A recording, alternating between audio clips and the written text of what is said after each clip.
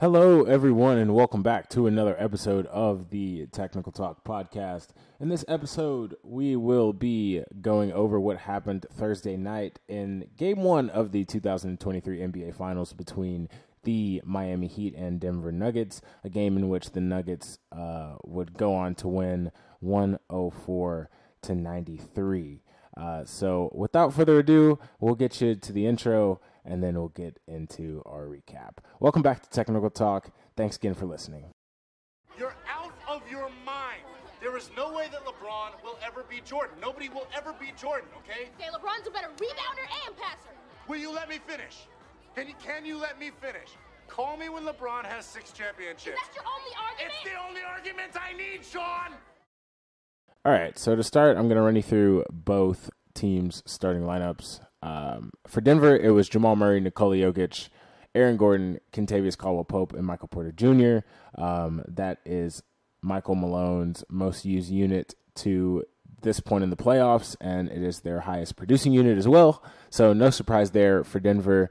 For Miami, it was Jimmy Butler, Caleb Martin, Bam Adebayo, Gabe Vincent, and Max Strus. So coming in, I had a couple of different things I was looking out for. You know, for Miami, we knew that Jokic was going to be a key point in their defensive game plan.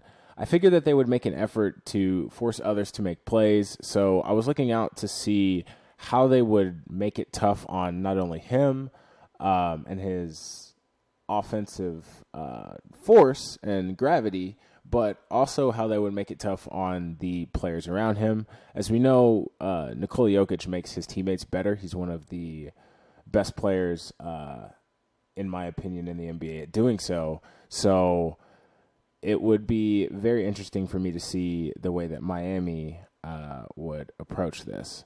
You know, also for the Heat, who would be the one taking on the second scoring responsibility? I figured that Jimmy Butler would kind of take the reins on this, so we would look for a second option to him. And so for Miami, I kind of figured that it would be Bam Adebayo, especially in the absence of Tyler Hero. But how would they, as a team, perform from the field as well to keep up with what we know now to be an elite Denver offense on the other end? Moving into some of the expectations and things I was looking out for Denver, how would they choose to defend Jimmy Butler, and who would they deploy to defend Jimmy Butler, as he has been the person that has put the most work in on the offensive end of the floor, in my opinion, and in a lot of your opinions, most likely so far in the playoffs. So I figured it would be either Aaron Gordon or Michael Porter Jr. Out of that starting lineup. And finally, whose scoring effort would prevail, and who was going to replace the portion of Nikola Jokic's scoring that I figured was going to be lost with Miami focusing so much on him. So those were just kind of some of the things that I was looking out for. To answer the first one, I mean, and to really get into our game summary, you know, Miami did deploy that double team, and they used a lot of fronting with Bam Adebayo to try to neutralize Nikola Jokic. It worked to neutralize his scoring, but overall, it just wasn't that good of an effort, in my opinion, from Miami. Their rotations were lacking to a terrible extent overall, and there were just a lot of open guys. They left guys open in the corners. They left cutters open. They couldn't keep up with the cutters. And so, I mean, even though they limited Nikola's scoring, he did have 6 assists in the first quarter. Moving on, you know, Denver figured out Miami was too small, quite literally. Especially with a matchup with Aaron Gordon, as they just absolutely exploited anybody early on that would guard him. Gabe Vincent was the primary defender for a majority of the first quarter, and he was really no answer. Gordon would just back him down in the post or force his way past him or blow by him for a layup. And he went 6 of 8 from the floor exclusively in the paint, and he had 12 points in the first quarter. Jeff Van Gundy was making the case for Butler picking up Gordon, and a lot about getting lost in mismatches in transition. And while I think that that is a valid point, they do have Kevin Love on the bench, who is about 6'10" in relation to, or 6'9", I believe, in relation to Aaron Gordon, 6'8". So I just feel like, there's no injury for Kevin Love. We didn't see Kevin Love at all. So I'm just kind of questioning the lack of personnel changes from Eric Spoelstra. It might not seem great on paper. I get that. But, trying something new is always helpful when your current option is getting bullied. Love didn't play at all. So I really don't know what happened there. Miami also just couldn't get comfortable offensively. Shots that they would normally hit throughout these playoffs, those mid-ranges, those open threes, they just didn't fall. They ended the first quarter with 34% from 2 and 25% from 3. So that just kind of left us to see who would be the offensive force for them. I mean, it was Bam Adebayo, which was surprising to me how, Jimmy Butler and others deferred to Bam. I get that he got a lot of high percentage looks, but it was just very curious to see Jimmy Butler not take a high shot volume, especially for a game in which, they're, to a lot of people, they're outnumbered on the offensive end. I understand that, you feed the hot hand, and Bam Adebayo was the hot hand. And he was 4 for 6 from the field. He had some really good mid-range shots, and he ended the first quarter with 8. But, I mean, it was just surprising. That just compounded with the Heat struggling. They were 5 of 20 outside of Bam in that first quarter. I mean, that's only 25%. And Max Strus, who is, supposed to be the three-point maker in that lineup, just went over 4. It was terrible. I have no other way to summarize that up for you. It was absolutely terrible performance from the Miami Heat. And it just continued in the second quarter. Bam did continue to be a force for Miami, but Jimmy Butler was absolutely silent. He only took one shot in the period. I get it. Bam can facilitate as well. There's a lot of talk of him being a point center. That's great.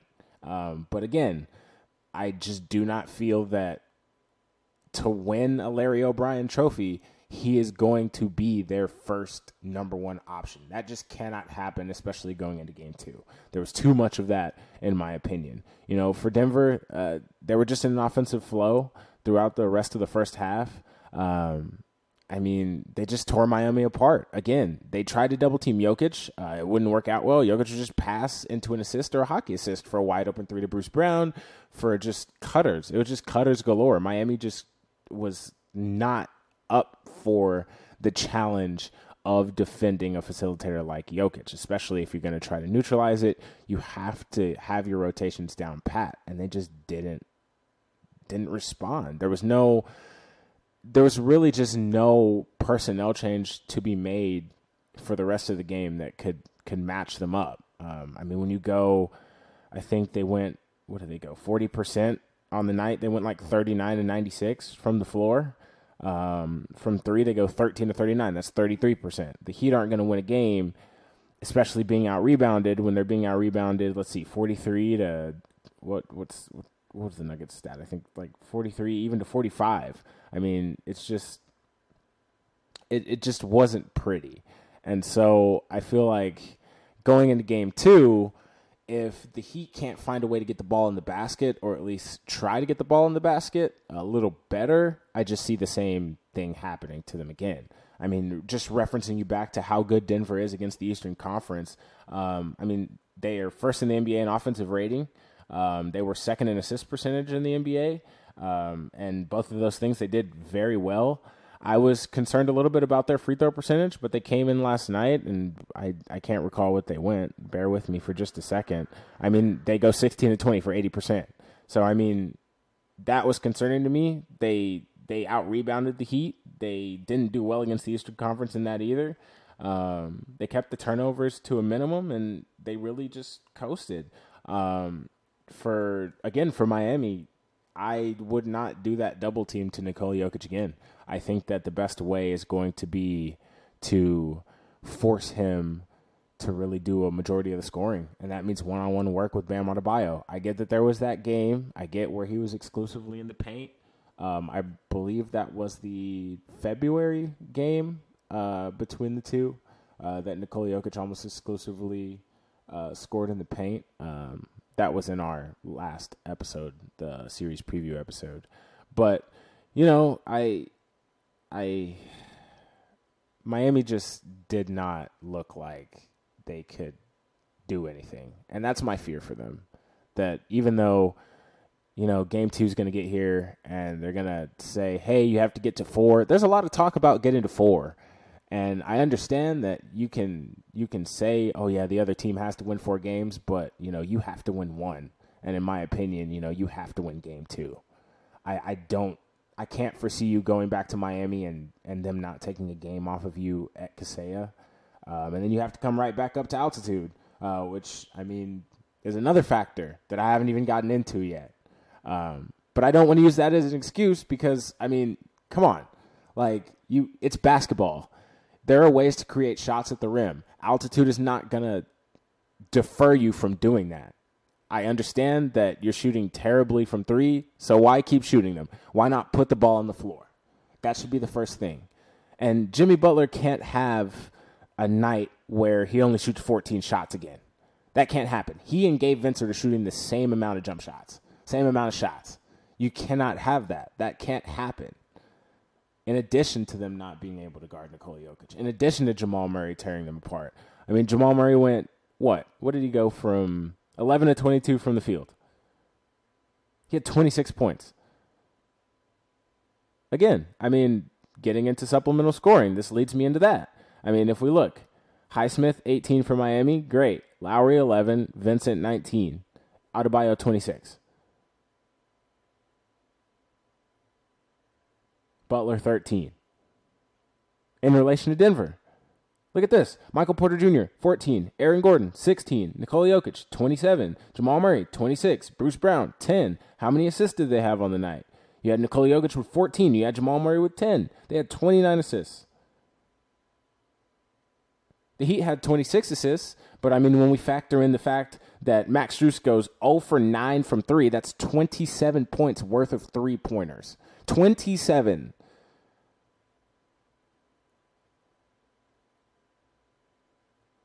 I don't know. I'm not going to clobber you over the head with statistics. I don't think that this was a game in which I have to do so. The ball just didn't go in. And I for the life of me, you know, I sat there in the first quarter and I begged for Kevin Love for the first time in this season that he has been a member of the Miami Heat. I begged for Eric Spoelstra to put him in the first quarter. Because I'm looking at Aaron Gordon legitimately destroy Gabe Vincent. And I get that I'm circling back to topics I've already talked about, but this is just some of the things that they're just in my head. They're like burnt into my memory from that game. I don't care about the missed. I can't even say I don't care about the missed shots because the missed shots were arguably one of the biggest factors as to why they lost the game. But I can't just magically snap my fingers and fix everything for them. I mean, I get the opportunity creation is still there and everything is still there, but Miami just didn't look like they could stand. They took a punch, they fell. They took another punch, they fell. And I don't know. I don't know how you dig yourself out of this. I don't know what you turn to. I guess now you do just sag off Nikola Jokic and just force everybody else to make plays. But who do you start with to answer the size? That's what I'm going to ask the same thing. Who's going to guard Aaron Gordon this time? Okay, we match him up with Jimmy Butler. Okay, who's going to guard Jamal Murray? Who's taking Jamal Murray? You got to use Bam. So that leaves Vincent on Jamal Murray. Okay, pick and roll to death. Because we already saw the Miami Heat did not feel like going over screens in Game 1. They didn't fight through screens. They gave no challenge to screens. So, I mean, they're just mismatches all over the place. I don't think Eric Spoelstra is going to start Kyle Lowry. I don't even want to talk about Max Strus again for the rest of this. He had no problem posting the to the Celtics after Game 7. He had no problem doing that. But when Finals Game 1 came, nope. But that's all I'm going to say. I got to wrap this up. I mean, this turned into just a rant session, and I'm sorry if this wasn't the episode that you were expecting, but I mean, that game was just exactly, you know what? That game was exactly what I thought it was going to be. The Nuggets are just the best team. That's the prime example of a team, and you know, maybe I'm crazy. Maybe I got to get yelled at for giving them a Larry O'Brien trophy prematurely. But I mean, in Game 2, I think the Heat will come out and perform a lot better in Game 2. But I'm left too many questions and not enough answers. I think that there is a chance that, you know, Miami could snatch 2 games off of them. I'm not saying that it's just going to be a sweep. I won't say that it's going to be a sweep because this Miami team has shown when their backs are against the wall, they can do it. I'm just saying that as a team, they're at a disadvantage. They're not the most complete team anymore. And when a team averages 34 assists against you, and then they come out and how many assists did they have? I'm sorry, I have to go back and look at this because this is important. They come back and they get 29 against you. I mean, as a team, you just have no chance as a team. And you're depending on a 26-point effort out of Bam every night. You're not going to get that. You're not going to get that every game. I guarantee you're not going to get that. So now, how many of these games can you sacrifice your three-point shooting percentage for? How many of these games can you sacrifice Jimmy Butler taking less than 20 shots from the floor for him? How many of these are you willing to take? Because Game 2 can't be one of them. 2-0 going back home isn't one of them. I get you might get Tyler Hero before Game 2. There's a rumor going around that he's going to test out that hand. I don't think he'll come back until probably Game 3. So now we've eliminated however many points. This is without him having any kind of formal practice. This is just him coming back. And I get that from a morale perspective, yeah, the Heat would probably like that. But there's no way he's coming right back off and scoring 20 points in a night. That's not happening. And then you're messing with your lineups again. And you're already unwilling to put Kevin Love, who might neutralize at least some of the – how many points did Aaron Gordon have Thursday? Give me 1 second to look at how many points Aaron Gordon had Thursday. 16. To limit to 16 points. To limit the first half. If you contain any part of that first half, you at least lessen your loss by 5 or 3 or at least something like that. But again, I mean, if we're going to leave Vincent on him, if we're not going to adjust and we're just going to let Jokic distribute all over the floor, I really do believe that this series is 6 games and we're out of here. Denver gets their first Larry O'Brien. But that's going to do it for me. Again, I apologize for making this into a rant. There's just not a lot that I can do for competitive balance when you see a game like this. Games like this doesn't happen. I mean,